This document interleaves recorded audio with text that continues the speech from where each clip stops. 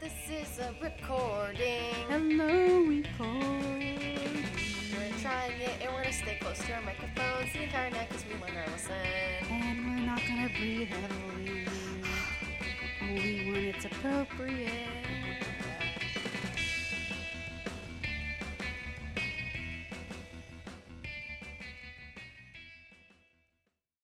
Hi, you're listening to Talking Tangents. My name is Britt.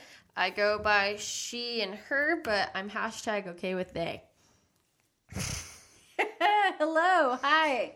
This is Megan, going by Megs. My pronouns are she and her. What's up? What's up, my dude? But what we're feeling right now is important, so let's talk about it. Let's do a mental health check-in. Megs, how are you feeling today? I'm good. I'm considering. So, not to get too personal and gross for all you gentlemen folk, but I'm on my period. I'm sure everyone is familiar with PMS in general and the actual symptoms of said vaginal bleeding. But I have something that's funsies called a PMDD, or a premenstrual dysphoric disorder, which is a mental syndrome that's a little bit more intense and hard to kind of explain to people because, you know, in my feminist core, I'm like, whatever, anything you can do, I can do bleeding and BD, no big deal. But I have a actual disorder that I actually got diagnosed by my doctor about it. And so along with all the fun things of, you know, mood swings and cramps and bloating and whatnot, when you have PMDD, you also get severe depression, you get trouble concentrating. My actual vision started to get blurry. So actual like physical, mental things start to kind of hit you. And anything that starts to affect your work-life balance is already pretty disruptive to begin with. So not only do you get all the fun physical cramps of, you know, your uterus essentially falling out, but your mental health starts to deteriorate, and everything else is just, it's really bad. It's times 100. So I thought I was being, you know, just a weak bitch, but really I talked to my doctor about it and was like, look, I don't know if it has anything to do with my cycle or whatever, but I literally want to die. And like, no joke, just want to die. Once a month. And it's severe enough to where like my roommate's like, you okay? You're hiding in your room. What's going on? Like, and so, I mean, I only got diagnosed about it about a year and a half ago. So it's a new thing for me. Cause you first get really like, you can't focus. Your eyeballs start to get fuzzy. And you get really clumsy. Yeah. And I will drop stuff constantly. And then you just kind of get overwhelmed. You're like, why can I not fucking concentrate? Yeah. Or like, you know, if you have an email and you're rereading the email 9 times and you don't understand. So you're like already overwhelmed. You're like, what is going on? I can't focus. So you have first the mental stuff kicks in. Mm-hmm. And then you get the physical stuff. Then your blurry vision. Then you get intense nausea. Then you can't eat, and then you overeat. So then you're eating. So it's a whole, everything that PMS encompasses times 10. Wow. And you don't realize it's a problem until other people start commenting on it. So like the physical feeling of wanting to die, but then also like there was moments where I would just lay down and just not move because everything kind of hurt. But That's scary. It's bonkers. I mean, you get hot flashes, muscle pain, you can't sleep, you feel out of control, all sorts of things. And it affects about 5% of women, and especially is common for people who already have anxiety or depression. Mm-hmm. So it's common, but not as common. So, like, my main thing is like, I learned late in life, one message for women would be like, hey, you know what? Talk with your doctor. That is my thoughts for today. I am not suicidal, but I'm not great. Does that make sense? Yeah, it does. I am fortunately doing a lot better than last week. I think last week I was a negative Nancy a bit. I said I was at a 4 out of 10. I would double that. I think I'm at 8 out of 10. You're at an 8?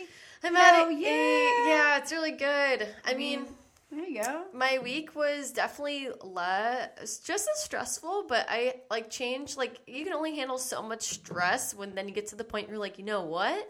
I've done this before. I can get through it. I'm a strong person.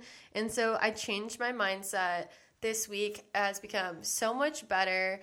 Little fortunate things have happened. I had someone randomly drop off a hard booch at my work because they heard I was having a hard time. And I was like, cool, hard booch for hard times? I'll take it. I bought a cake for the holiday made by a friend who's starting her own baking business. So support local businesses is always cool. Another local business I supported is that in California, businesses are starting to reopen, specifically gyms. And I think another reason why I was so sad last week is I just hadn't exercised in 2 weeks. I enjoy being active, and so not having that for 2 weeks, like I felt kind of sluggish after a while, and I just wasn't getting that serotonin I used to from exercising. So like today was like my first day back. I'm into rock climbing, so getting to climb for 2 hours, like that feels really good. I probably negated all the work I did by eating this huge burrito bowl, but you know what? It's okay, because that's why I climb. Yeah, I'm doing really well. So I'm optimistic for the rest of the week and hopefully for the rest of the frickin' year.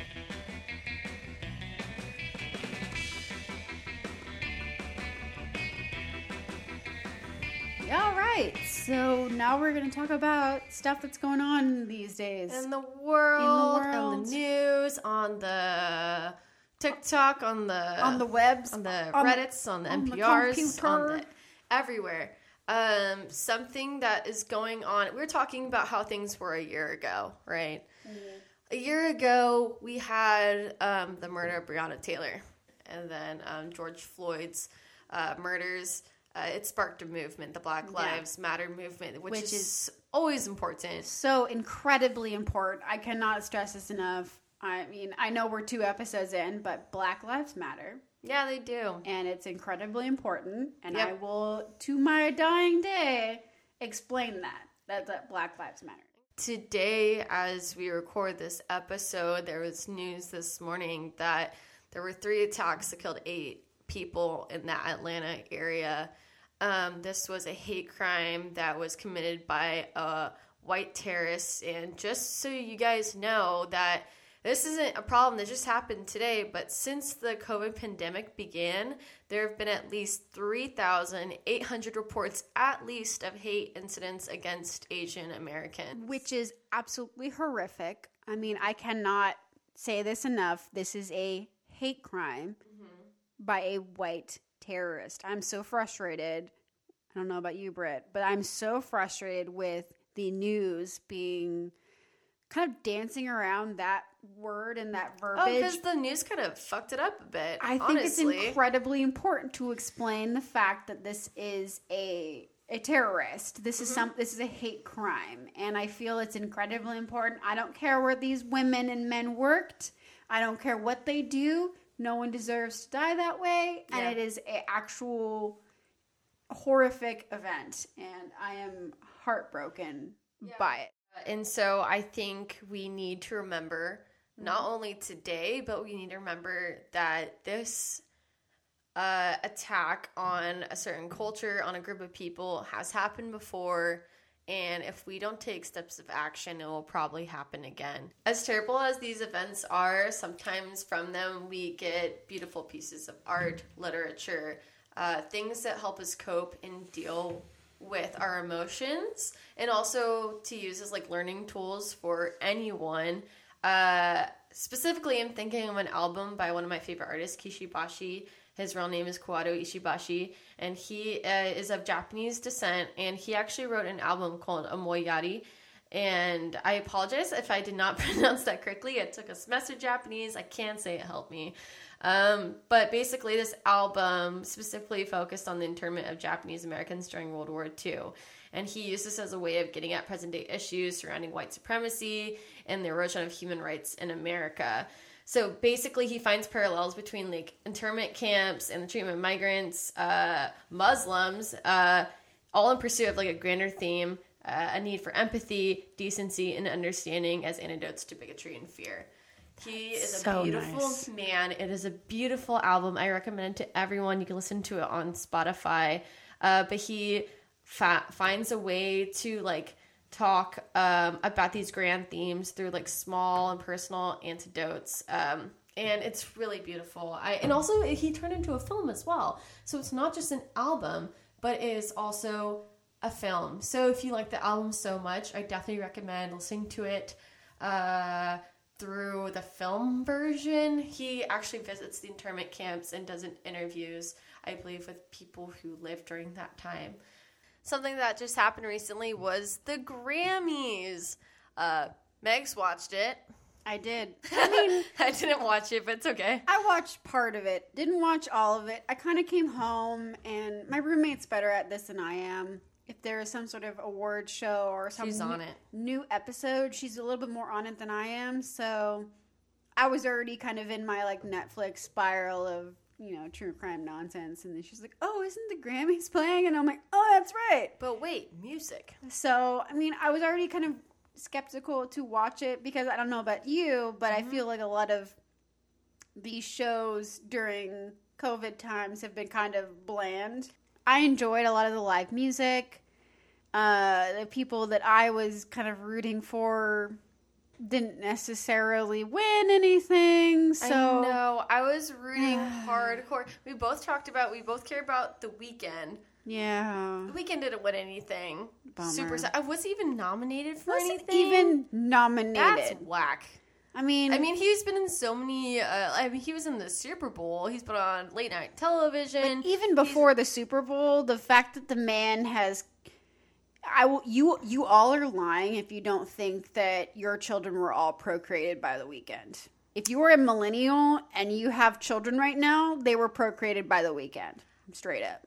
Yeah, it's in that playlist. Deny it. It's in that playlist. There's plenty of sexual songs that are part of a millennials playlist, but I guarantee you, at least 4 of those songs are Weeknd songs. He should have a Grammy for that. Yeah, at least you made sex music, ergo, and you're welcome. Yeah, so the next generation has been procreated by The Weeknd. Yeah, a singer-songwriter that I wish won, just because I find her music and songwriting to be so direct and poetic at the same time. Her name is Phoebe Bridgers. She was nominated for Best New Artist.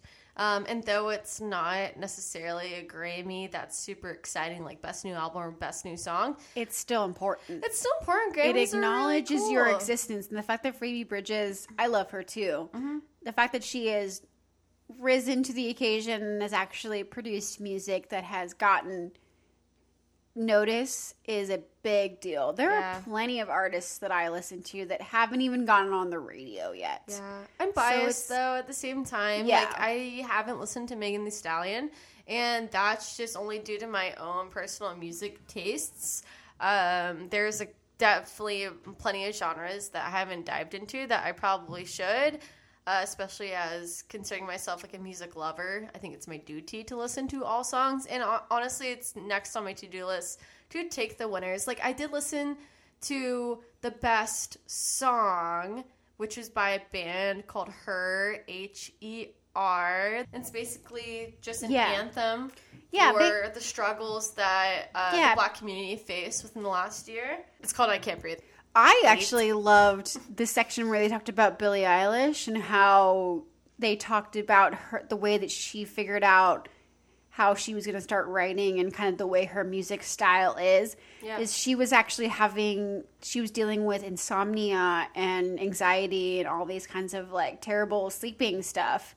And so she used it and channeled it. And this is her quote. She channeled it into her music. Yeah. So the fact that her music's kind of weird and odd and kind of trippy and that musical kind of where it almost feels to me, it feels very dreamlike. When she said, like, oh, yeah, I was having fucking night terrors, and this is me coping with it and getting my feelings out, I was like, oh, now her music makes sense. Yeah, I was so bummed about Post Malone. I really wanted him to win something.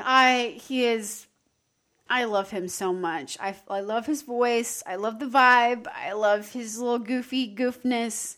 But he's so great and so humble. And when he did, he performed "Hollywood Is Bleeding." So good. Like, where did he perform it? At the Grammys. Oh, at the Grammys? Okay. So, I mean, you can definitely tell when an artist is kind of fidging a little bit when it comes to live performances. Mm-hmm. And obviously it's never as good as the recording because you have, specific little tools and whatnot. But you could tell in his live performance at the Grammys where he was just, that is his voice. Oh, yeah, and he came from, like you said, he's humble. He came from humble beginnings. So he started humble. On SoundCloud. He also kind of talked himself down a little bit where he's like, yeah, these days a lot of artists, especially with autotune, can kind of create all these things, and I feel very grateful for what I can do. And then he shows up and belts out, and I'm like, did you really just talk down your own voice? Because you have a killer voice. Yeah. And just because you are like a little potato with tattoos on your face does not make you a bad person. Gosh, I love him so much. He's so good, so humble. Yeah, fun fact I was telling Megan is that before he became famous as Post Malone, he actually auditioned to be in a metal band called Crown the Empire. He's really good friends, I think, with the lead singer now, Andy Leo. I think his name is. Yeah. I mean, everything that I've heard about him has just been nice and delightful. Yeah. And, going back to people when they're writing in their lyrics, I don't know if he writes his own, but if you listen to that album, I think it got nominated for Album of the Year, but then Taylor Swift got it. But his most recent album, every song fucking so good. Hollywood Is Bleeding, and the Friends and Enemies song is just phenomenal. Yeah. He talks about stuff where it's like the poignantness of it all being like being a celebrity and having everything kind of on you. Mm-hmm. But at the same time, acknowledging that it's toxic is so important. I know a lot of people kind of dance around it in their fame, but he actually was like, you know what? No, this is how it, and that's why I think he's kind of okay with not winning all these Grammys, but getting nominated for it. Cause he's like, well, of course I didn't win it. I literally made a song calling people out about it. And like, and I think The Weeknd kind of is in that same vein too, where he calls people out as well. Yeah. I remember that I think he called out the Grammys for not giving him a nomination, which honestly, like, some people might see that as kind of cocky, like, oh, you think you deserve this? But at the same time, there's plenty of people who like share that sentiment. So I don't think it's bad for someone to call out for demanding basically that they believe that they're worth something or that they deserve something. So it's okay. Well, obviously, we're fans of The Weeknd. We're fans of Post Malone. I'm sure every single Grammy winner definitely deserved it or put hard work into it. And I guess it's about celebrating music in entirety. Yeah, and like what songwriting is. Not everyone's cup. It's everyone's cup of tea, but like, I mean, the lyrics alone for Hollywood's Bleeding, I just pulled it up right now, where it's Hollywood's bleeding, vampires feeding, darkness turns to dust, everyone's gone, but nobody's leaving, nobody left but us. You're just like, are you fucking kidding me? Yeah. Like, it's having an awareness as a celebrity is so important, because those are the people that end up being timeless. And if you look at other celebrities that have been aware of their power, those are the ones that are like just infamous and remain in our history forever.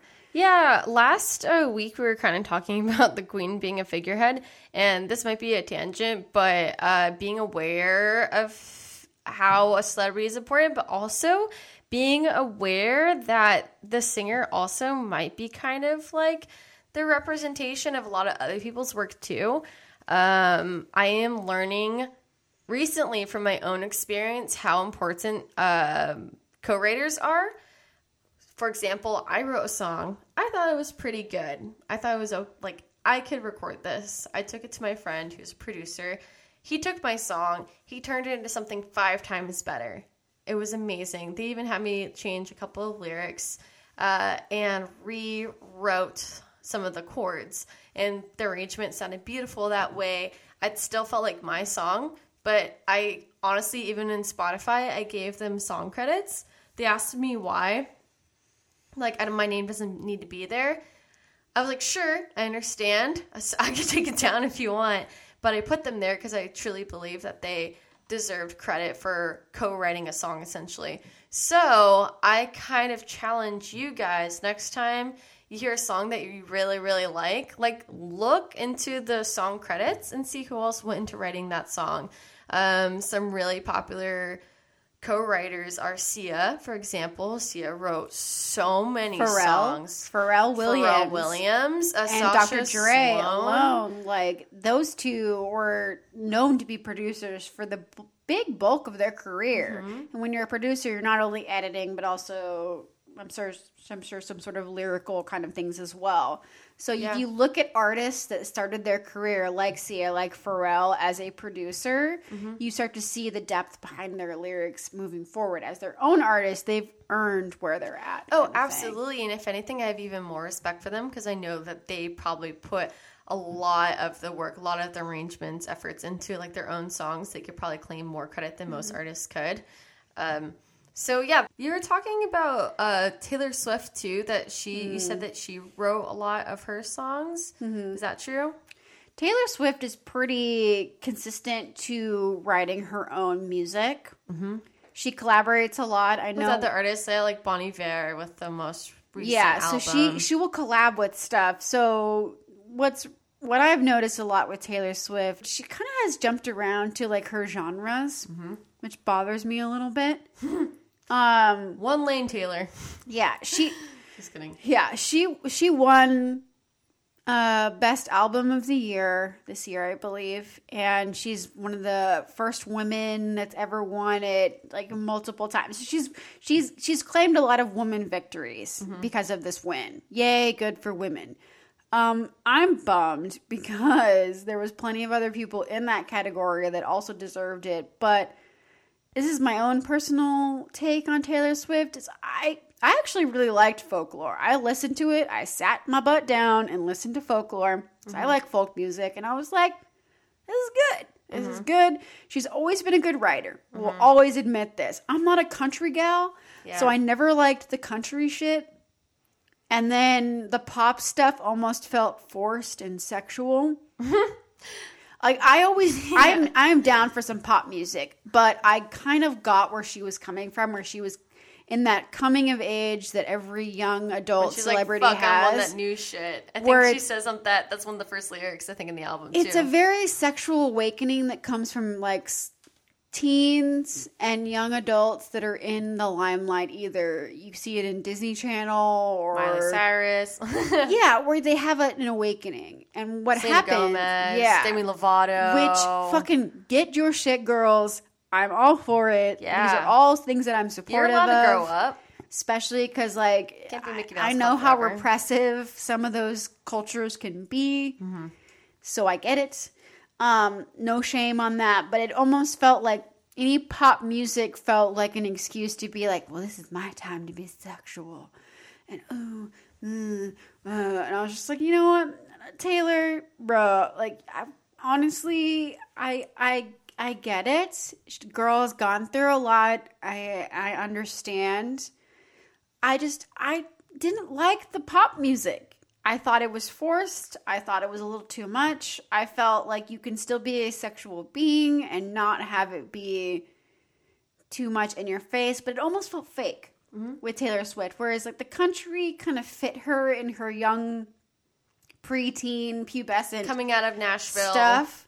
So yeah, image. It was very part of her thing. The pop stuff felt forced. She never was like tweeny enough to where when you go peppy and then go into pop, kind of like what Miley Cyrus did, it felt kind of like an easy transition where she went country twang into pop, and I was like, this is a weird transition.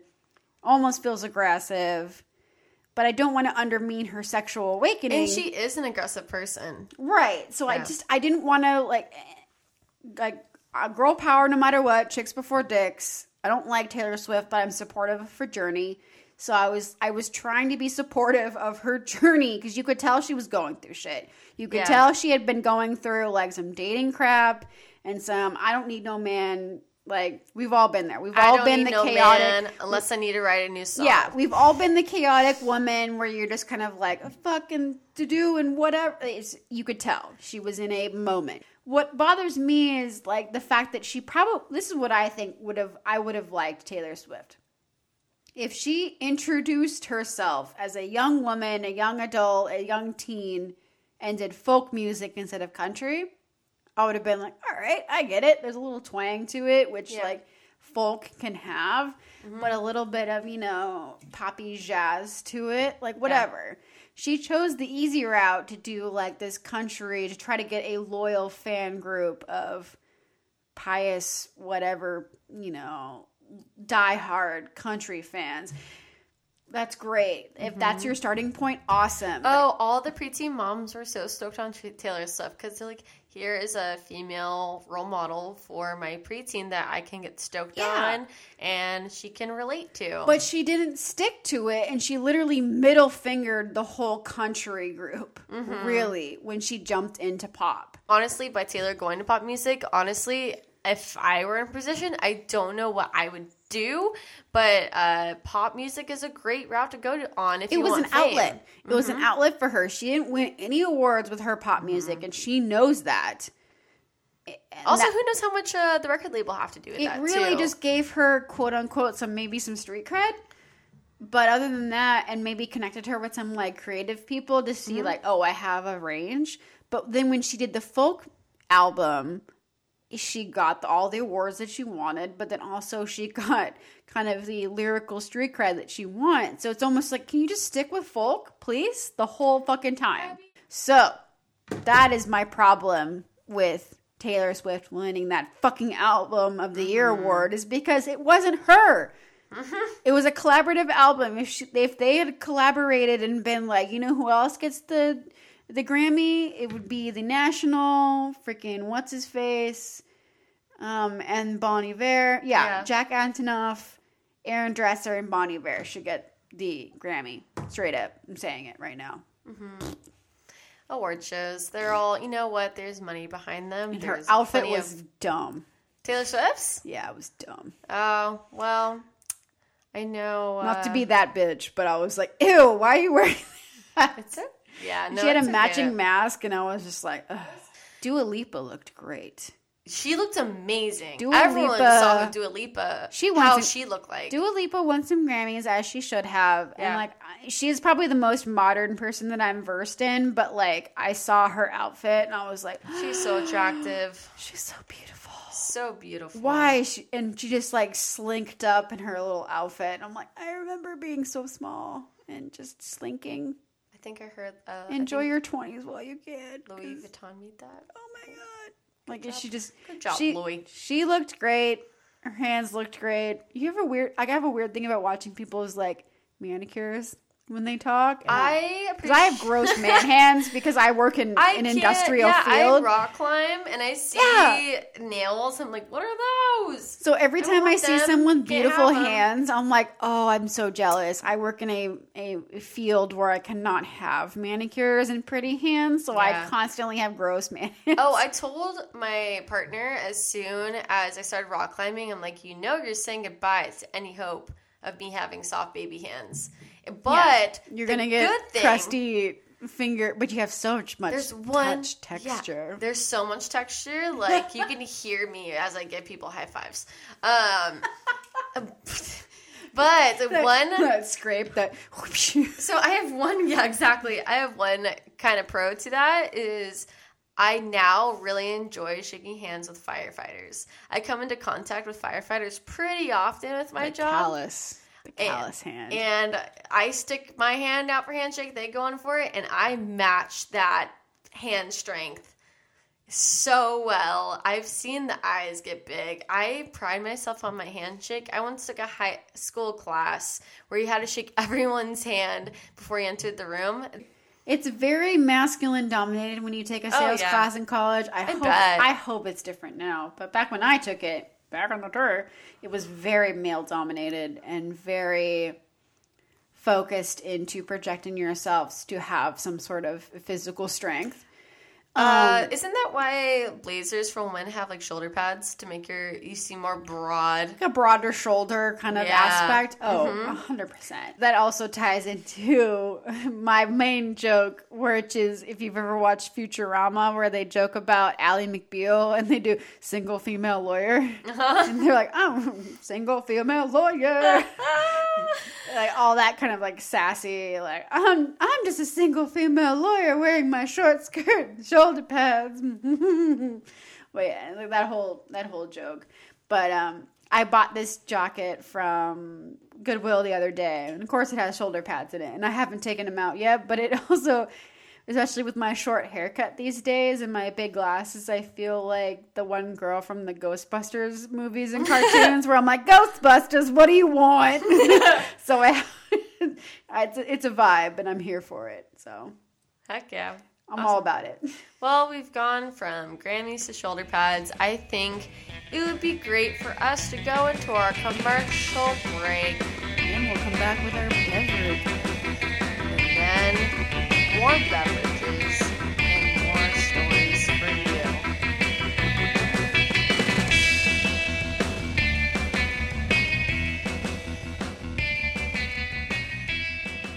This episode was brought to you by Bako Baked Goods. They did not pay for us to have a spot here. We're just a fan. We just ate some really dang good rye cake with Jameson caramel meringue topping with more Jameson caramel on the inside. It was delicious. It brought us alive. It brings so much joy. Like, I don't know about you, but especially during quarantine, like a baked delight, it has brought me so much joy. And especially when it's homemade, there's a special little love. There's love sprinkled inside. So this week's episode was brought to you by Bako Baked Goods. Support your local baked beverages and beer and food. And people and friends. Yeah, if you actually want to support our podcast, you can send us an email at, it should be, if I'm not mistaken, talkingintangentspod@gmail.com. Please excuse my laughter. Send us an email if you're interested in having a sponsored spot. We like the support and we like to talk about things we like, and that means you.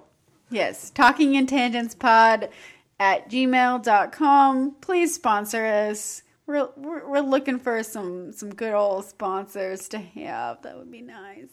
But in the meantime, we're just, plugging our favorite people. So, yeah, there's that too. That's it. That's commercial break. The end.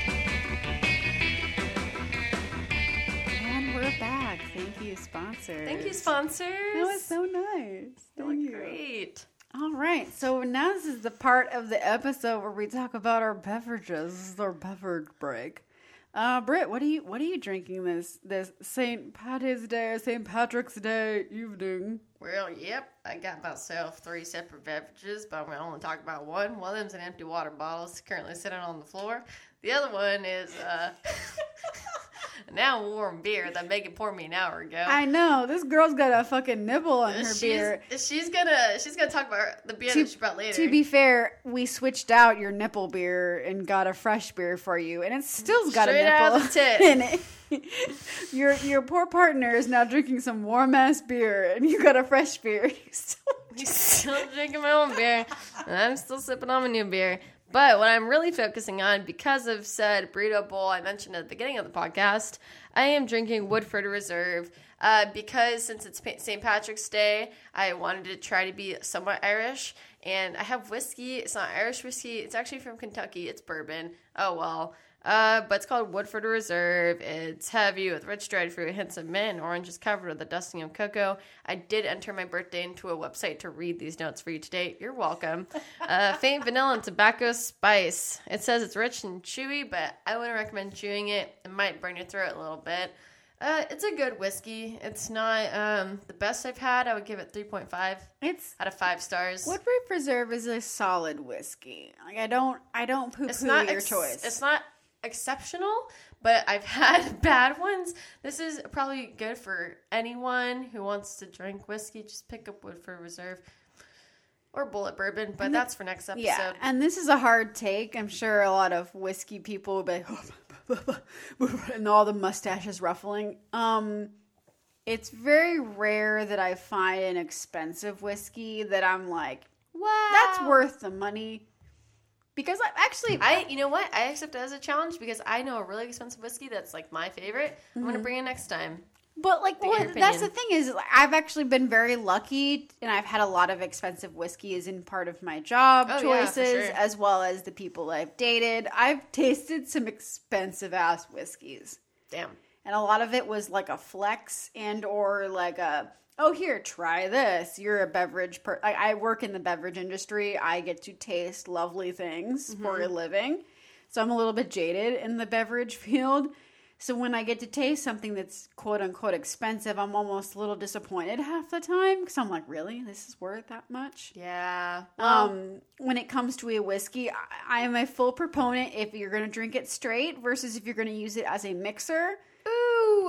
That is a big fucking deal. Because I am cheap when it comes to a mixer. But if I drink it straight, I'll go a little bougie. That is a great point. Also, did you know, you probably do, you're in beverages, but to you, average listener, or above average listener, actually the best listener ever, did you know that if you just put like a little drop of water in there, it completely changes the way the whiskey is going to, how you're going to experience it in your mouth? Yeah, it opens up the flavor palette that you're going to get. Mm-hmm. And so you might have a preference. If there's a whiskey that you really like, try putting a drop of water into it, and you might get a lot more of the floral notes that you were missing otherwise. Absolutely. Yeah. I mean, super cool. Incredibly important. I mean, I'm never going to shame any kind of person where if that's their preference, but I am a 100% proponent of what are you using the whiskey for? If you're going to do a whiskey and ginger, we have a conversation. If you're going to drink it straight, maybe splurge a little bit. Yeah. These days, I've been doing a lot of mixed drinks because it's easy to come home and literally have some ginger ale or ginger beer and throw a booze in there. So I've been doing a lot of mixed drinks these days. It's very rarely that I do a straight alcohol beverage because if it's a weeknight, I can't go hard, y'all. I can't do straight booze. But you could be careful. Like, for example, I'm the opposite.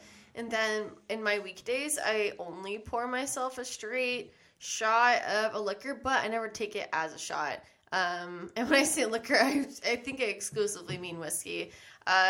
It's because I am such a slow drinker that pouring myself 2 ounces, 3 ounces of whiskey will last me probably a good hour and a half. So it never hits me super hard. Incredibly smart. AKA why my poor beer is sitting there for so long. I just drink so slow. And it's one of the things. I'm nervous.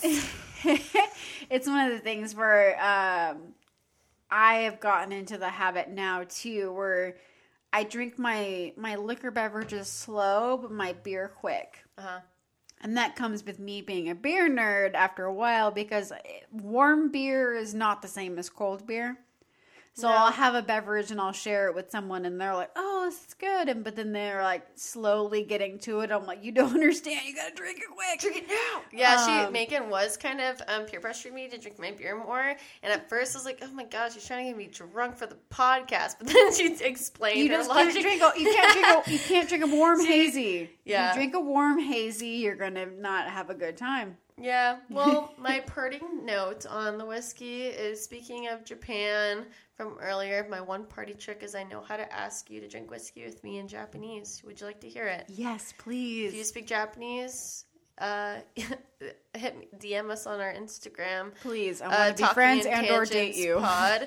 Yes, if I am wrong, but it is Isho ni whiskey o nomishou ka. That's would you like to drink whiskey together? Oh, I love it. Yeah. I can also exchange the word whiskey for kohi. If I want to say, would you like to drink coffee together? That's so cute. And that's all, folks. Megan, what are you drinking? What am I drinking? So I have beer this evening. I stopped by one of my favorite local joints in Orange County / California. I'm very spoiled. We have in a probably 20-mile radius. So many breweries. So cool. All delicious, all local, all just Delicious. Beautiful. I could go on. There's at least 10 that are my favorite spots. Maybe not 10. Maybe 5 that are my favorite spots. There's 10 in total. Half y'all suck. Just kidding. Yeah, 10 in total. 4 or 5 I'm pretty regular at. But one of my favorites, I just stopped by today because it's right by my work. And it's Bottle Logic. And they have what I'm drinking today, which is a hazy peach IPA called Fuzzy Logic. Cute. I'm new to the IPA situation because I've always been, when it comes to beer, kind of like a lager, crispy boy kind of jam. Mm-hmm. My roommate works in beer, and she kind of got me into the IPAs, kind of giving me knowledge and all the hops and stuff. So I've been getting a little bit more knowledgeable when it comes to a lot of the IPA stuff. The hazy stuff makes me nervous because a lot of it is fruit forward, and then it's a little bit too sweet for me, and or it will taste too much like juice. And then for You probably don't like saisons, do you? I do like a saison. Oh, would you consider those fruit forward? No, they're more they have a little bit more clarity. Got you. Okay. So a hazy almost is like a syrupy kind of viscosity, at least from my flavor palette. And almost the fruit notes that come in from a hazy almost cover up the alcohol content. So you feel like you're tasting juice, but you're drinking, an 8-point-something% ABV. It's just, it's a bit different. Dangerous. Right. So no, it comes with the whole name with the hazy. It's just a kind of an unfiltered kind of beverage. A saison is familiar with a farmhouse ale. Yeah. Which I very much enjoy. So there's different wheat and barley and hops involved with that, as well as that would be also considered, correct me if I'm wrong, but there's usually a rice lager kind of vibe as well. Yeah, that's true. So, I love a saison. They're a little bit salty, and that's why I kind of like them. Mm-hmm. But there's still clarity involved. A hazy, you literally see it and you look at it and you're like, oh, that's kind of cloudy. I can see it through. That's where the beer. name came from. Sure. But it's a lot of fruit and hoppiness going in there. The last hazy I had was a pineapple, I think. Yeah, and it's usually fruit forward. It's a New England style beer, and it's not necessarily my favorite. Beer purists, especially people who work in the beer industry, kind of poo-poo on hazies because it's kind of not as clean in their flavor profile notes, as well as just the process in general. Mm-hmm. The public loves it, though. Yeah. So the people love it. High ABV, really sweet, fruity, easy to drink. 4% is my minimum for me. That's a farmhouse style ale. And the farmhouse style kind of goes in the same with the saison. It has to be really tasty, and so it is worth it. It was it's decaf coffee. And it was meant to be a flavor note, as well as, obviously, back in the day, with probably less than 4% ABV, but before water was clean in the United States, the United States was formed based on beer and cider alone. Mm-hmm. We live and exist because of beer. And that is because water was unclean. And so when you worked on the farms and whatever, you didn't just go get a cup of water when you're tired. You went and go get a freaking vat of ale, and they would pour you your beer of your day, and that was it. So, the society was formed and based on that kind of stuff. So ABV content didn't become an issue until people were like, it's fun? Getting drunk. So when they realized it wasn't a sustenance thing, this is a clean way to have a hydration. Mm-hmm. That's when ABV started to really become a thing. And especially when it comes to craft beer, a lot of the times, God bless the people that work in the beer industry, because I've heard some horror stories where people come in and they're just basically asking, what's the highest ABV? how can I get fucked up the most? And they're still bartenders by trade. They're still there to protect you and make sure you're okay. Yeah. And they still have to watch you and count how many times you've had beers or whatever. Alcoholics exist. And they call it like a blackout flight, where you basically like you see people where they go and get all barrel aged stuff on their flight of like 6 or 9 or 12 drinks. And it's like, oh, okay, night, like, please have a driver to protect you, drink water. But, yeah, I mean, it's, the ABV content is something that has become kind of a cliche, where it's, oh, this is what no, that's not what makes it good. No, ideally you care about what you're drinking. There's a time and the place, but what made, craft beer trendy for a hot minute was, oh man, this doesn't taste like I'm getting drunk, but I am getting drunk. Megan has brought more IPAs over to the house for the recording, just to hang out in general. And this is my first honest reintroduction to drinking IPAs again.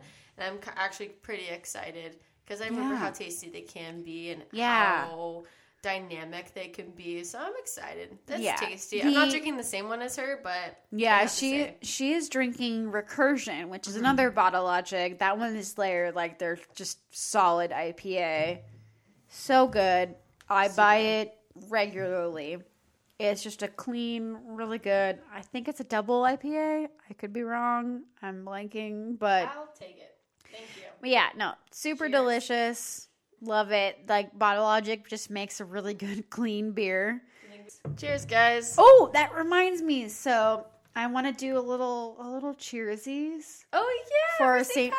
Patrick's Day. That's right. No, we're gonna hold our glasses. Here we go. This isn't an actual Irish cheers, but this is a song that I grew up with as an Irish gal. I'm so excited. An Irish lass. So I hope I don't fuck it up. All right. I'm a rambler, I'm a gambler, I'm a long way from home. And if you don't like me, well, leave me alone. I'll eat when I'm hungry and I'll drink when I'm dry. And if moonshine don't kill me, I'll live till I die. Cheers! Yay!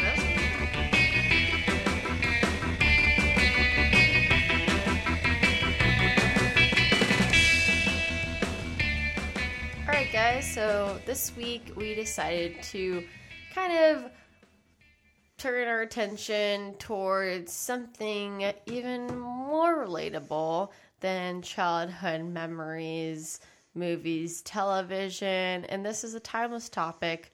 It is the trials, the tribulations, the struggles, the great adventures, the everything in between of dating. Oh, yes. Not just dating, but like dating in coronavirus period. Dating and coronavirus, past long-term relationships, all that fun stuff. So first we'll just start off with what's our current dating history, or what's our current status. I'll just keep mine pretty quick. I was in relationships basically my entire life from 13 onward. I had a long-term relationship of 4 years between 2012 to 2016. In 2017, I met a man, and I will be marrying him in 2021, this year in November. So things are, I'm on the steady course for now. Things are looking up, guys. It does get better. But that's in my short dating history. Megan, what are you looking like over there? Well, it's dusty and barren out in here. So, I mean, I'm years I'm bad with right now. So please don't try to make me figure out that's years. Okay. I just paid too much attention. So let me just give you a little background here. So I am 32. The last time I was in a committed relationship, and I mean, he called me girlfriend, I called him boyfriend, I was 25. I am 32. My age. Yeah. So, in that time frame, how many years is that? 7 years. 7 years. So in 7 years. Lucky number again. I have been single. And I mean single in like single as a Pringle. Single in like nobody has claimed me as their own and vice versa. Have I been in relationships? Yes. I wouldn't call them relationships. I would call them situationships. They were long ass courting situationships. Like 6 months here, 9 months here, 2 years here, with a sprinkling of fuck buddies and one night stands in the last 7 years of my existence. So I have gone through the ringer, and especially in the 7 years, like I know dating changes daily, weekly, monthly, yearly, but definitely I have seen kind of a progression into online dating. I've been there since day one. That's right. Really understanding kind of the culture and things behind it, as well as just my age group in general. Millennials are fucking bonkers when it comes to dating and feelings. Feelings are hard for people in my age group. So I mean, it's a fucking lot. So do I have stories? Yes. Do I have tales to tell? Abso-fucking-lutely. I will do a disclaimer. If you are a family member, please stop listening. It's my disclaimer is not as much to family members, but to ex-boyfriends. If you are listening, the song I wrote is not about you. Stop asking me.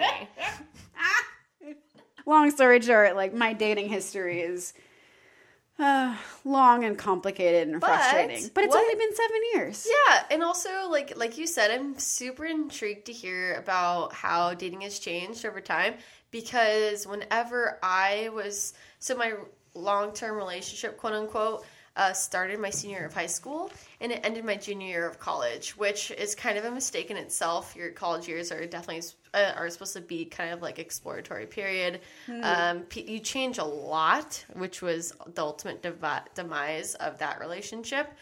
But whenever I came out of that relationship, Tinder, I think, was already a thing. So I had dating like in the palm of my hand. And also, guys just swipe. And I'm too friendly of a person. I ended up on many dates I didn't want to end up on. One of them, I was 21 years old and ended up on a date with a freshly turned 18-year-old. Didn't know it until 3 hours into the date.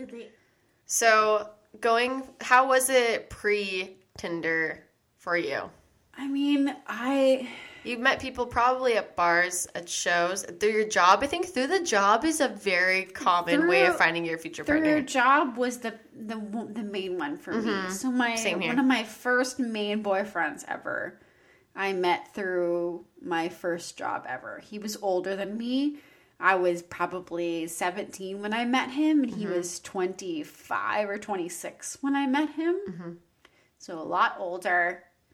I mean, it sounds like children now saying a 24, 25-year-old, but he was definitely older than a 17-year-old. To be fair, you guys probably have the same mental we worked in the same realm.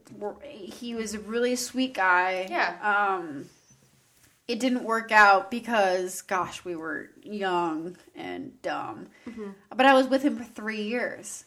So my first main relationship was a long-term relationship. It was a 3-year relationship. Yeah, a long time. And we broke up in my 20s.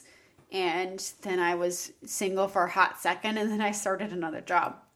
I started working at the coffee shop where I met my next long-term boyfriend, and we were together for 5 years. Wow. So I went from 3 years to 5 years. 3 years to 5 years. So like I went my dating relationships from day one has been consistently long term. So I went from 3-year relationship to a 5-year relationship. And the 5-year relationship, I lived with him. And I lived with him, until I was 25 years old. And then he broke up with me. And then like a day after he broke up with me, I found out he was messaging an 18-year-old when he was 30. Gross. and he, stole my cat. Like, it was just not great. Not a good dude. We do not like him, but I digress. Mm-hmm. I'm sure he's doing great, living with his best mom life in somewhere. But yeah, no, he fucked my shit up and made me all sorts of insecure. I was 25, and this guy kind of ruined my view on life, my own insecurities, all sorts of terrible things. Oh yeah. I talked a lot with my therapist and kind of realized he did a lot of emotional abuse and kind of tricking me into thinking these things, making me feel bad it was a lot.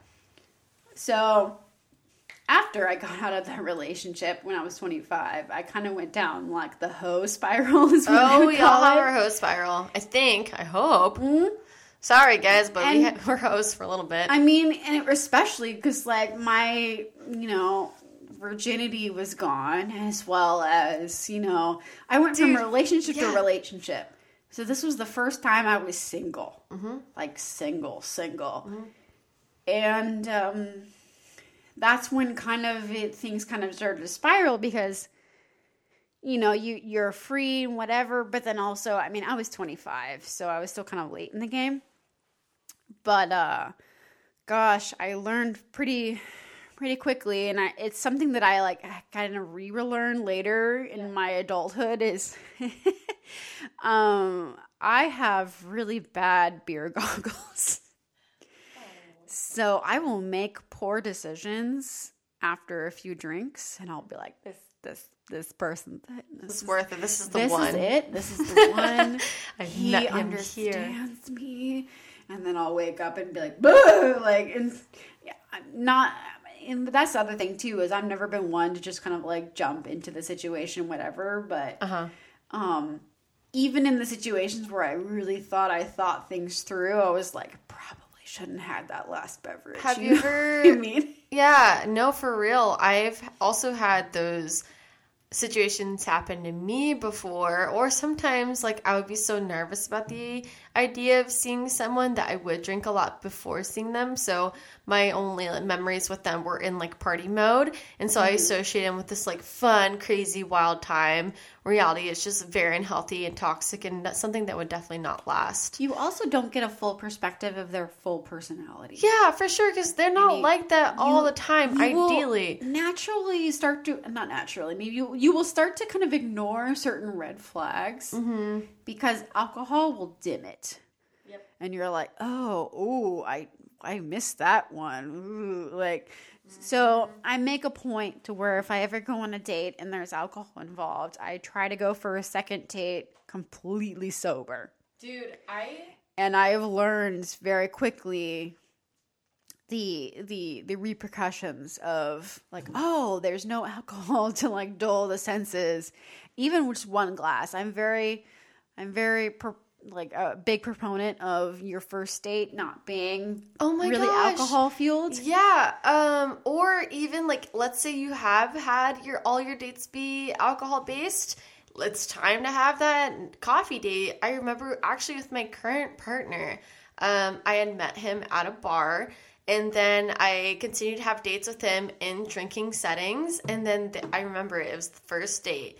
It was a road trip to San Diego to go to a climbing gym. No alcohol involved. This is 10 a.m., folks. And a road trip. That's a big deal. Road trip. I was literally terrified because this was also during my hoe phase. And so, being a hoe, you like to inebriate yourself because you're making terrible decisions. Might as well have fun with it. It's a Band-Aid. It definitely makes you feel better. It makes you feel fun. Whatever. You can excuse yourself saying, oh, it's because I drank. I mean, I don't want to say that alcohol fueled a lot of poor decisions in my life, but looking back into choices I've made as a young adult and as an adult, it seems to be everyone likes to joke about their type. Oh yeah. And I don't have a physical type. I have dated tall, short, skinny, fat, all the ethnicities. Yep. The only common denominator And this is so bad. The only common denominator for a hot minute, at least for the longest amount of time, I've dated other, professions, but the most common denominator has been serving me alcohol at some point in time. So that pertains to bartenders, beer tenders, anyone who has served me an alcoholic beverage and has been mildly Send the bar low here. Then this is where alcohol also ties into the bar is fucking low. Yeah. Usually some sort of alcohol serving has set me into being a type. Mm-hmm. The conversation tends to continue otherwise, and then I kind of decide then of like, oh, okay, like we have these common interests and we like these books and these movies and we'll just move forward. But yeah, we can work on this. The common denominator has been some sort of serving of alcohol, which is a whole other topic. It seems to be the only type. No, it's okay. At this point. I have a similar problem where my type is not restricted to a certain look. I can only date musicians. It's true. I think, but it's kind of like, I guess. Okay, never mind. It's not like alcohol in a sense. I don't want to belittle your statement because I don't want to say it's a phase, but it's very common to find that to be a phase in young women folk. For sure. I had a very brief moment of musicianness. Uh-huh. And I have my own theories of which makes the best lover, but I will. That's in my brief, literally, uses words and his hands. 2 years of my groupiness. I still really want to buy a shirt that says "retired groupie" on it. That's really good, actually. Just to wear it because oh my gosh, my groupiness wasn't even groupiness. I'm very loyal in my dating aspect. Mm-hmm. The women folk that are in serious relationship with band members were threatened by me, and I was like, I don't want your man. I don't want him. But you think I want your man, and therefore it's hilarious. And so I want to wear that groupie shirt so bad. Oh my gosh, just to make them mad, just to make them pissed off. And I'm like, dude, I didn't date your boyfriend, and if I did, I think what they're scared of is people like me. I was a creep. So you're just like, people like me. Yeah, you should be afraid of me, ho. It started off with it honestly goes far, far back to middle school when I started getting into music a lot. Neither of my parents were musicians. But for some reason, music was something I was very drawn to. I thought it was beautiful. It was pleasing. And also it was escape for me because, my home situation was that great. So nothing was better than finding a moody album or any sort of album where I could escape and just listen to it and take it all in. And one band that my parents didn't listen to a wide variety of music, but they listened to the classics, and therefore I ended up listening to the Beatles.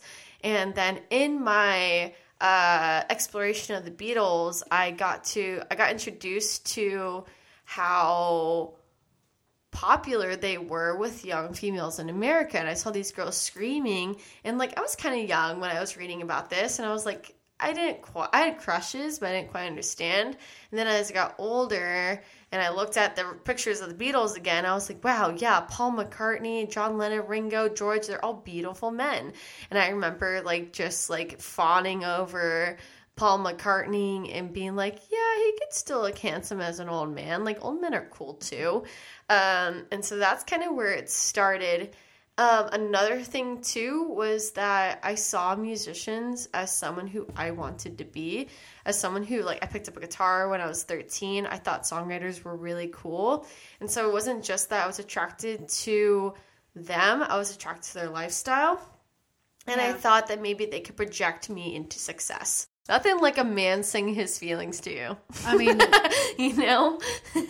Elvis, to the day I die, is absolutely one of my favorite artists of all time. Yeah. One of these songs that I would love to dance to as like my like first dance when I get married is definitely an Elvis song. Like I fucking love him. Yeah.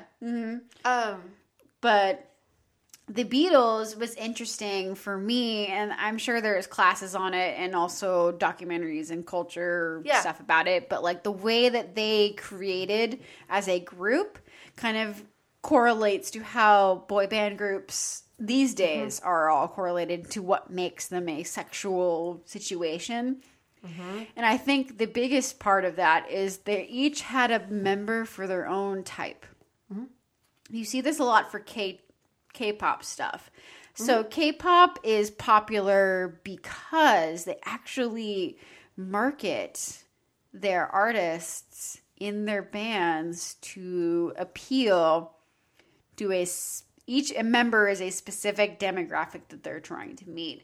You see this a lot with Asian cultures as well, where like there are certain type of things that people are more interested in than others. Yeah, there reminds me of an anime called Udon High School Host Club, and it's about a hosts of these boys who entertain girls, and they're all types. They have the strong, silent type, the dramatic king type, the twins, the young cutesy kawaii. Oh yeah, boy. so it's very much they're more relevant and more aware of this. Said I don't want to say the word fetishes is a bad thing, but they're more aware of these types. It correlates to everyone having their own kind of niche and their own kind of type. Yeah. And what you're like physically attracted to as well as what you're emotionally attracted to. And I feel like emotional attraction is something that's very, very big for me. And the music ties into your emotional attraction. Yes. But then you like lock eyes with the one person you're like physically attracted to, and then it's a double fucking whammy. Yeah, and also this really hit me too when I saw the movie Across the Universe, speaking of the Beatles.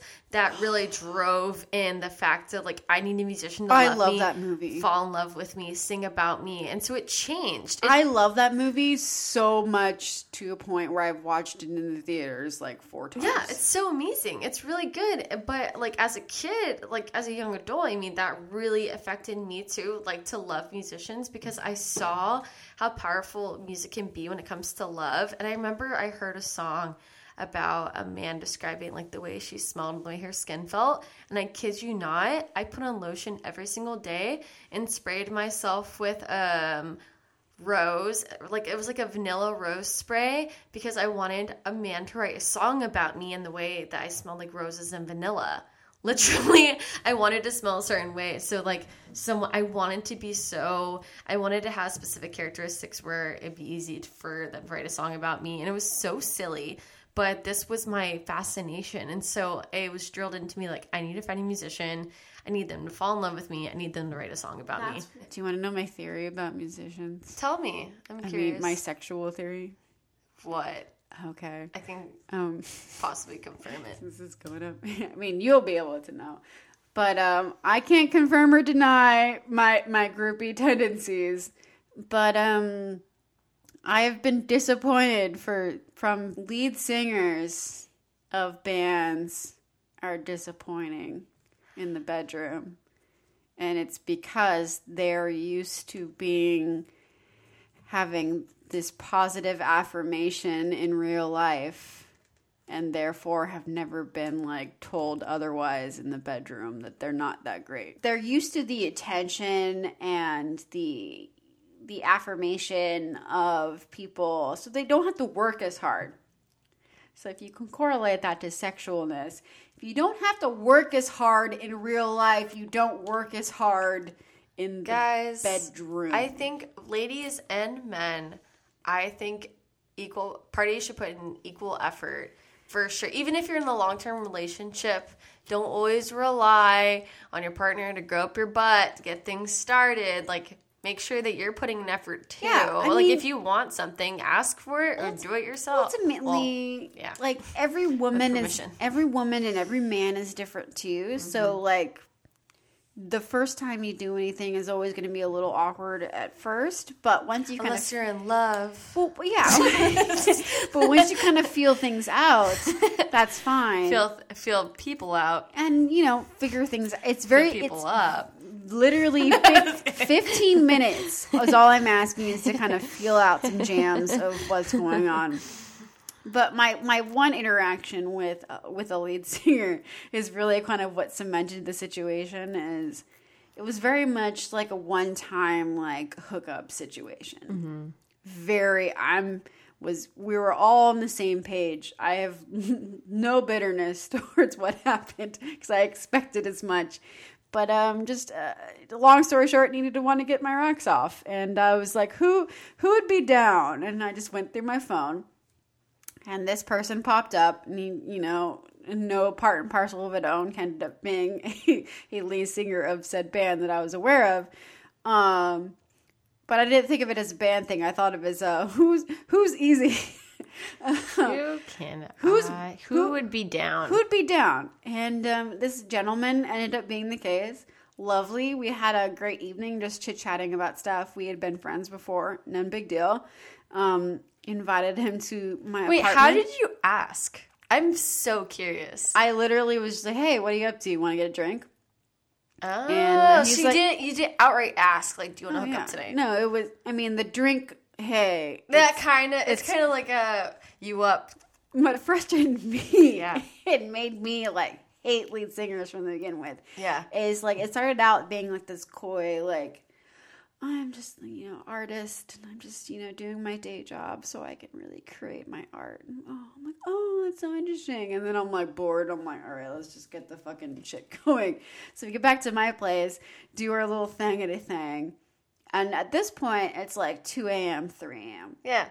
And I want to be a polite lady host because it's my apartment. And I was just like, you can stay and sleep for a little bit or stay over if you want. No big deal. I don't have work till later. Like, I'm just trying to be polite and be like, it's 3 a.m. Yeah. I'm not going to kick you out of my bed. Do you? You can sleep for a little bit and then leave, or you can stay the night and then I go to work at this time. So I'm trying to be like communicative and polite and not be like, get out the fuck now. Like, I got my rocks off. Yeah. Please leave. And did not necessarily get my rocks off, but you know what I mean. Like, I'm just trying to be polite of our time period together. And did I necessarily want him there the whole night? No. I would love to like sleep and not have to share whatever. I had a freaking a full size bed at this point in time. Yeah. I'm just trying to be polite.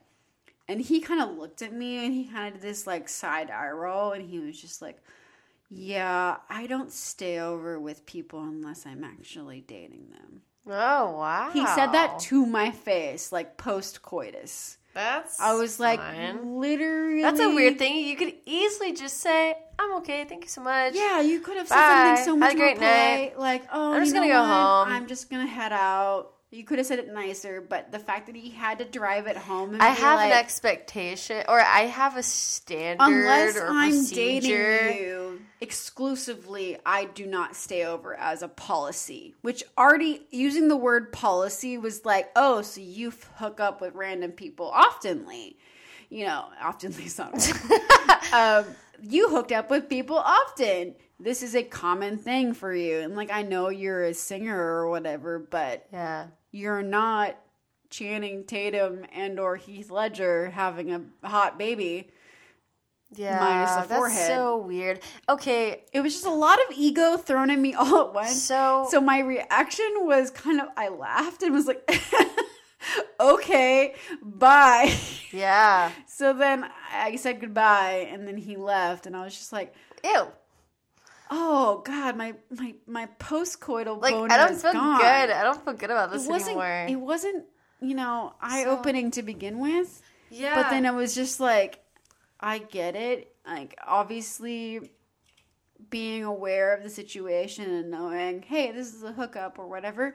I was aware of that. Yeah. I was the one that instigated it. For sure. What bothered me was me taking a polite gesture and being like, hey, feel free to hang out for a getting hot it second. thrown at your face. And just being, literally, thrown at me like, no, you are just here. You're just another person.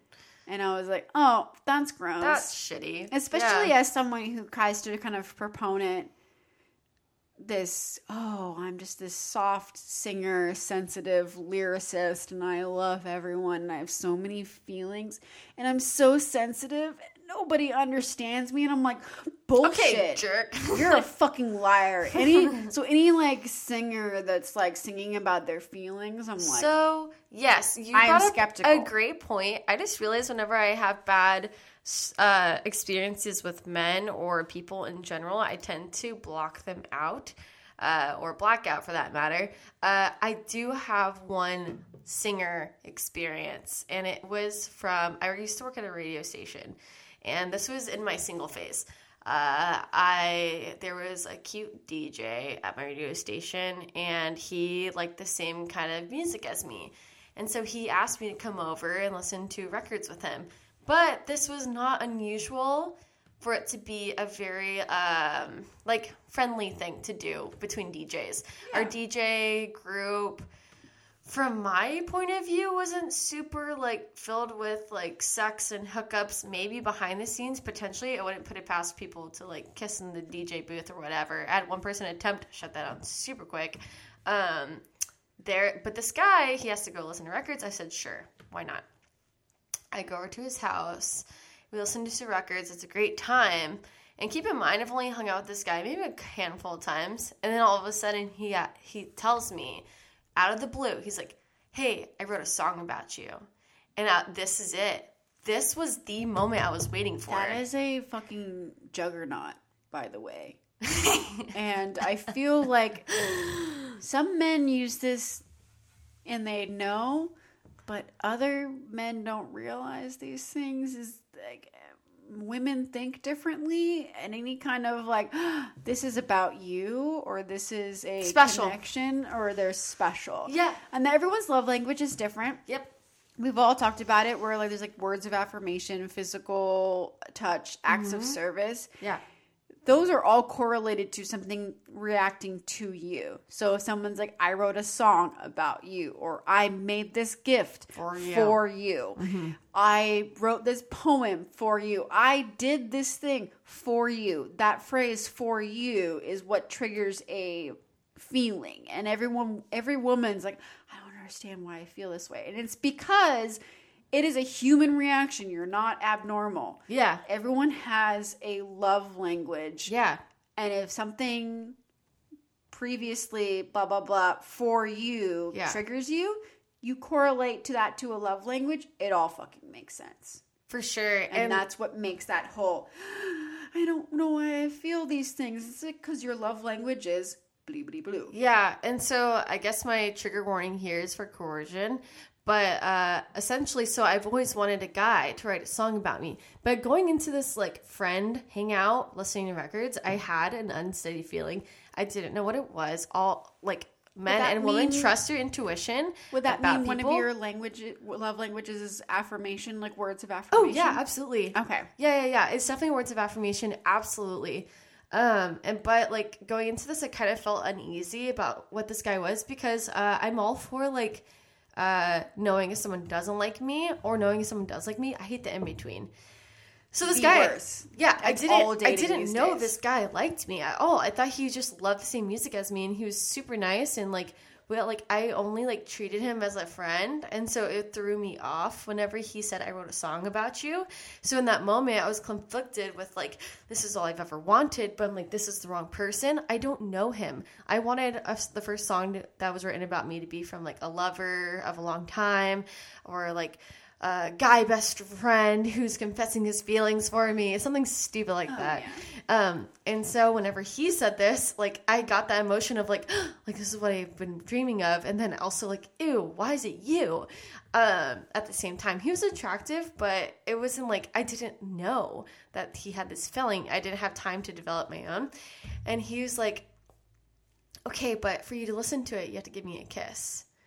And that's terrible. No. That's terrible to say to someone. No. And I was kind of really? No. And then he was yeah, like I have to at least get a kiss.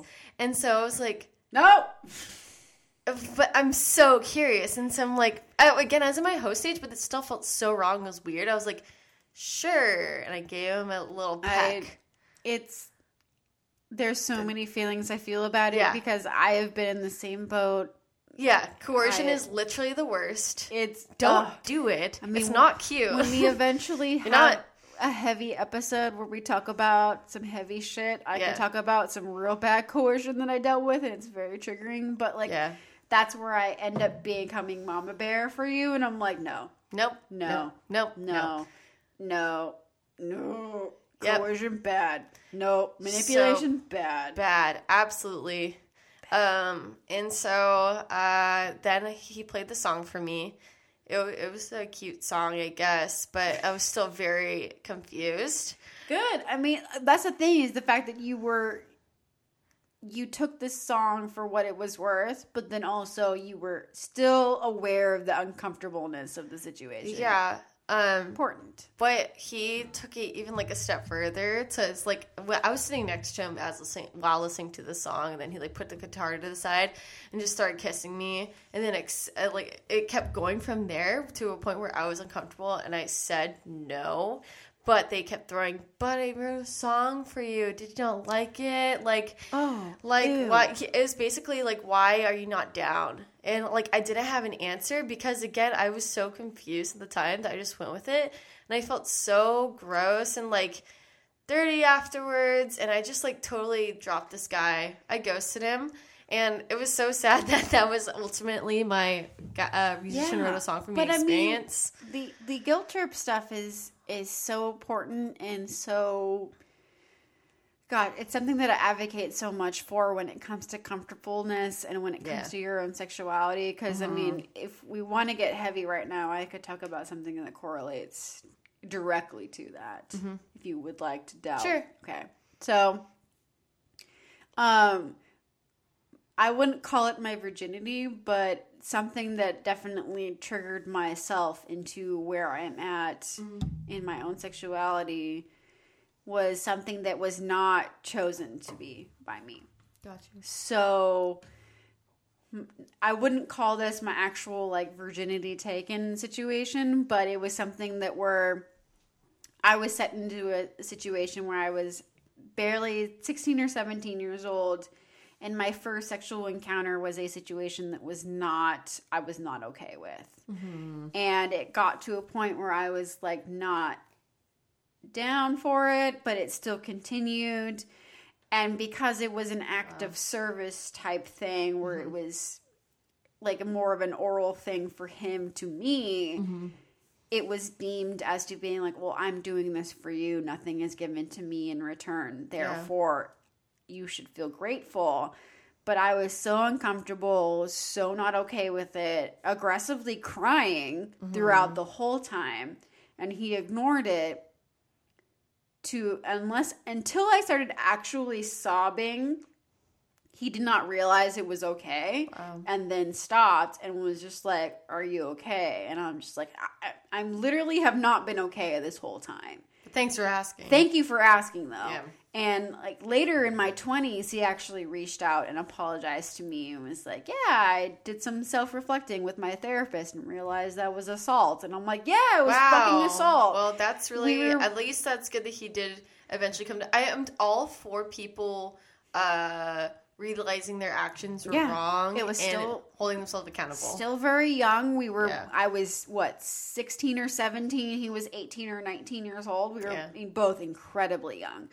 But that's that whole conversation where you're just kind of like, just because you're doing something that's not beneficial for you does not mean it's okay for someone else. Mm-hmm. So literally, one of my sexual virginities was aggressive and painful and not okay.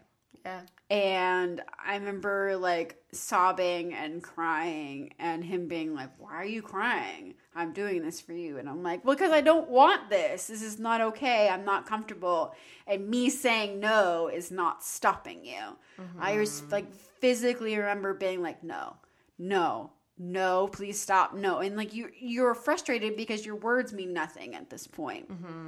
And it just keeps going, and then you're like finally start to openly crying, and they're like, oh my God, why are you crying? And I'm like, because it's not fun, and also you're hurting me, and then also like I'm uncomfortable and scared. I'm a baby and you're hurting me. Well, I'm just saying communication is important. You need to be aware of the red flags. And I think since I was single, and I still have been single for so long, 7 years, you tend to kind of ignore red flags until it's too late. And I don't feel myself to be kind of an avid drinker. I do enjoy an alcoholic beverage, but I don't consider myself to be like, this is what I do on the reg. But I found myself developing those kinds of habits with the wrong kinds of people, and I was like, I probably should not talk to them more often or hang out with them, because I make poor decisions because of it. That's good to be aware of that too. So it was kind of like those like weird awarenesses of situations, but I mean, oh gosh, I mean, the thing is I am pretty blunt and off and open to what I want out of a relationship. And most people I've noticed in the beginning are kind of on the same page. And then they kind of change their mind when things get hard or difficult, or they're propositioned with someone younger or newer or more exciting. There's a lack of commitment. I am very much like, whatever will be, will be. And I would like to experience life and friendship and whatever with a partner. I have so much love to give, and nobody's willing to give it in return. So then I feel incredibly insecure, where I'm like, well, I have all this to give, but nobody's willing to give it back. So I become incredibly insecure, and I'm like, well, I'm not pretty enough. I'm not skinny enough. By the way, so I know we're on a podcast, but I tell you guys, she looks beautiful. She's shining from across the room. So you know what I mean, though. Yeah, I do, for sure. I tend to find people that make me feel terrible about myself. That's unfair. And I always joke that I'm like, I'm wasting my good tits and ass years on people that don't appreciate it. But it's incredibly true. Like, my early 20s and now my early 30s, I'm just like, dude, like, the boobs are here, my ass is here. Nobody's here to appreciate it, and I'm bummed out by it. How I'm going to end this is saying that we, as women, you as men, us as people, you do not have to do charity work for others. Take care of yourself. However, you can donate to some charities. How's that transition? This was a great talk on dating. Dating's fucking rough. I'm glad to be done with it. I hope for the rest of my life. Megan, you're doing great. You're a badass woman. I hope you know that. I hope you guys know that you're badass people. And don't let anyone tell you your worth. Live life for yourself. You only got one life, and if you put it in someone else's hands, well, shit. That takes a lot of trust, and make sure it's with the right person, you know? So anyways, we both have some charities that we'd like to talk about today. I think both kind of relate to today's subjects. All right, so my charity that I would like to bring up today is called the Jed Foundation. So basically, the Jed Foundation focuses on helping mental health for American youth. Essentially, what they do is help schools evaluate and strengthen their mental health, substance abuse, and suicide prevention programs and systems to safeguard individual and community health. They create resources for both the young teens and adults to get the resources they need to navigate life's challenges. And also just they provide education tools and give these communities the support that they need to discuss or work through the struggles that comes with mental health. I believe the Jed Foundation does a really great job in that you know that your money that you donate is going towards a great cause. They are a very transparent charity. So there's no sus part about it. I really wanted to support mental health charities today. I'm very deterred whenever I see pictures of their CEOs wearing suits that look far too nice. But yeah, you can make a difference. Today, 1 in 4 people experience a mental illness with issues like anxiety and depression impeding the academic and personal success of many. So if you make a gift at donate.jedfoundation.org, it's tax deductible. You know your money's going towards a good cause. And you're indirectly helping the youth of America. They're our future. Growing up is hard. Adults deal with mental health struggles every single day. But I think our youth could use a little extra positive push. Absolutely. Yeah. I 100% support that. That sounds like a wonderful thing to be talking about and to be supporting. One of the things that I want to bring up actually ties into our quote-unquote sponsors. So our friend at Bako Baked Goods actually brought this to my attention via Instagram, and I feel like it's especially important during these times of racism.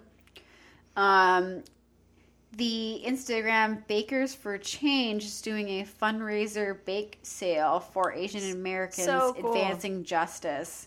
So it's basically a fundraiser to stop kind of the hate and prejudice that's going towards Asian Americans. I feel like any kind of acknowledgement that this is not okay, that it is racism, and any kind of fundraising towards those focus groups that are going to be stopping and educating the world of this kind of systemic racism that's going on is incredibly important. I'm sure there's plenty of other, social media type Instagrams that are going through. That's just the one that I'm aware of right now. I'm sure there's more. No, super cool. But so Bakers for Change. So at Bakers for Change on Instagram, I'm sure there's a link on there as well, is doing a fundraiser bake sale this month for different Asian American advancing justice groups. And I think bringing acknowledgement and helping that kind of community is incredibly important. Absolutely. We love all of you guys. Thank you for listening to the second episode of Talking in Tangents. We definitely went on a couple tangents today. Yeah. Oh, yeah. And thank you for bearing with us these first few episodes, I'm sure, as well as moving forward. We're really trying to get the timing as well as dialing them in. Really getting that content in. So if you are interested in more content or perhaps more like extras, let us know. Again, you can DM us at Talking in Tangents Pod on Instagram, or you can email us at talkingintangentspod@gmail.com. Thank you, Max. Okay, cool. We will see you guys next time. Talk to y'all later. Bye. Bye.